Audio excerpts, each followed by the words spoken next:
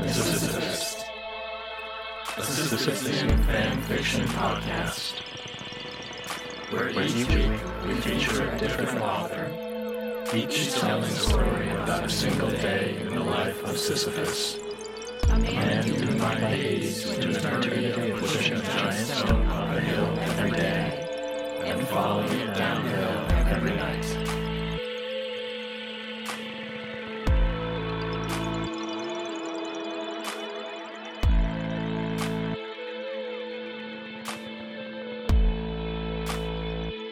This episode, written and read by Chris Revell.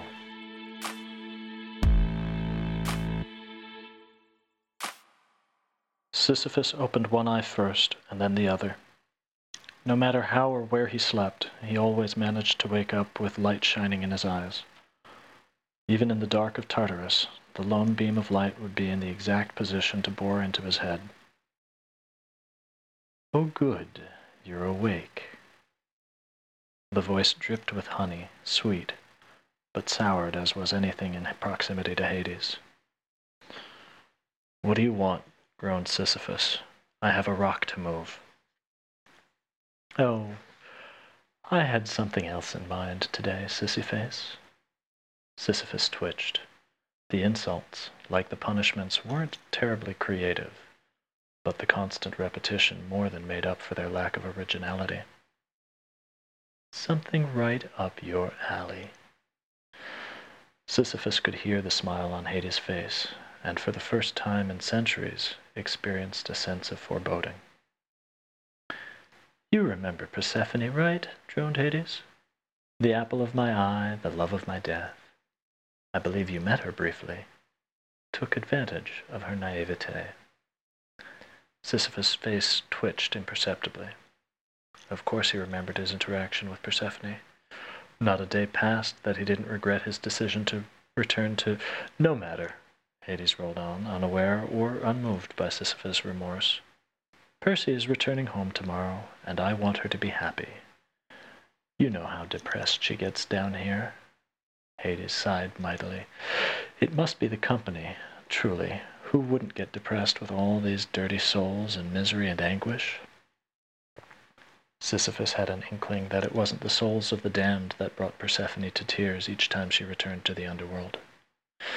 "Well, this year I bought her a treat, a shiny new big-screen television, and I need someone to set it up so she can watch something familiar. Nature documentaries, I suppose." Sisyphus stared blankly at Hades, whose face was contorted in mock disgust. "I would do it myself, but really I'm much too busy. It's so difficult keeping all the help in line. Now, it's very simple. All you need to do is enter the password for the Wi-Fi in the television and set up her Netflix account. Once that's done, you're free to spend the rest of the day relaxing."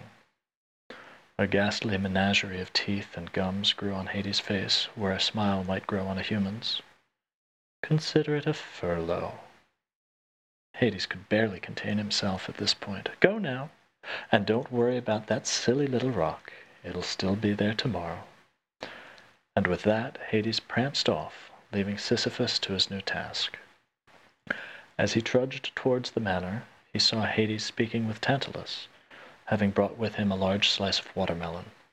Sisyphus chuckled to himself. Prick. It was rare that he was allowed inside Hades' manor, or out of Tartarus for that matter, and Sisyphus relished the opportunity. As far as Tartarus went, the older cells were larger and better constructed than the new, and the older punishments were more creative. And while Tartarus itself stretched beyond the curve of the earth, he was relatively close to the mansion. A dubious honor, to be sure, but one which seemed to have worked out for him today. He could even, on rare occasion, hear the punishments of the Titans being doled out. But today was about being able to complete a task, and maybe, just maybe, relax a bit. Sisyphus tried to remember the way to Persephone's chambers within the labyrinth of onyx hallways. Hades loved the material dearly, and it was evident in his design choices, dubious though they may be. He walked timidly along the corridor, his steps muffled by the soft alabaster underfoot.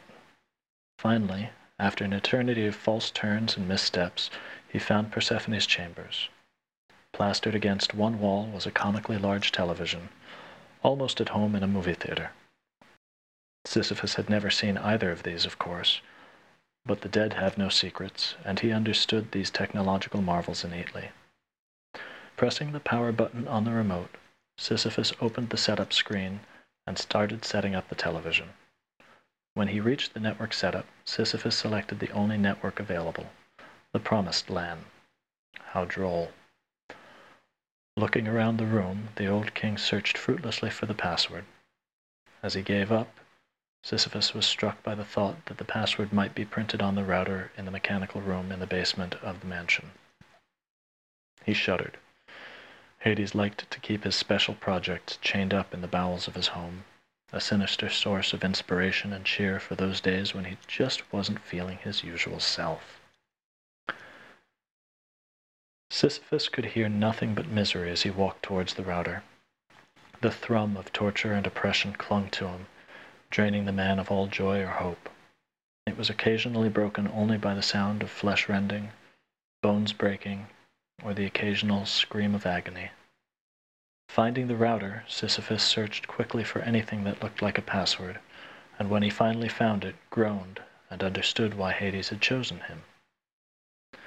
Lowercase h, period, uppercase I, lowercase f, 8, uppercase T, @ period, comma, uppercase V, 5, caret, lowercase d, plus, lowercase j, lowercase o, comma, period, lowercase p, uppercase m, uppercase v, lowercase h, lowercase r, uppercase T, uppercase C, uppercase W, comma, 6, 0, H, period, caret, comma, lowercase z, 2, lowercase f, uppercase T, uppercase K, lowercase z, exclamation point, 8, 6, lowercase x, backslash, uppercase Y, $, question mark, lowercase s,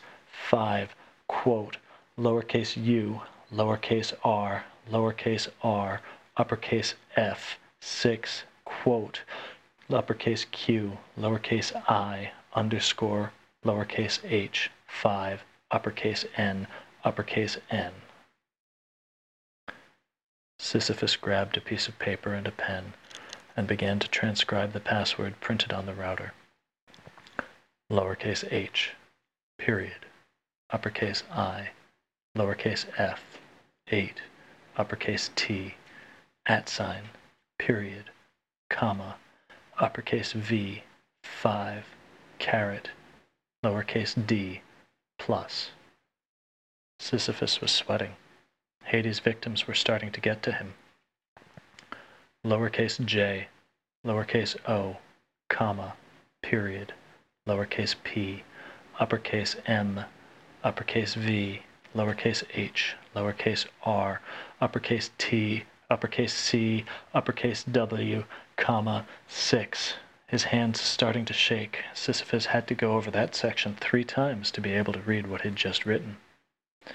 Uppercase O, lowercase h, period, caret, comma, lowercase z, 2, lowercase f, uppercase T, uppercase K, lowercase z, exclamation point, 8, 6. He could barely concentrate, madly writing in an effort to escape.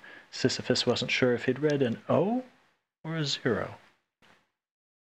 Lowercase x, backslash, uppercase Y, $, question mark, lowercase s, 5, quote, lowercase u, lowercase r, uppercase f, 6, quote, tears welled up in his eyes. Never trust the gods for their mercy. Even in this diversion, Hades had found a way to torment Sisyphus. Uppercase Q, lowercase I, underscore H, 5, uppercase N. He was weeping freely now as he ran to the stairs to be free of the wailing of the damned. The lamentations pierced Sisyphus' soul, rending it asunder, and in the last moments, before he shut the door behind him, he could hear Hades' laughter and the anguished cries of his captives. Sisyphus walked the long hallway back to Persephone's chambers. He already knew he'd written the code wrong.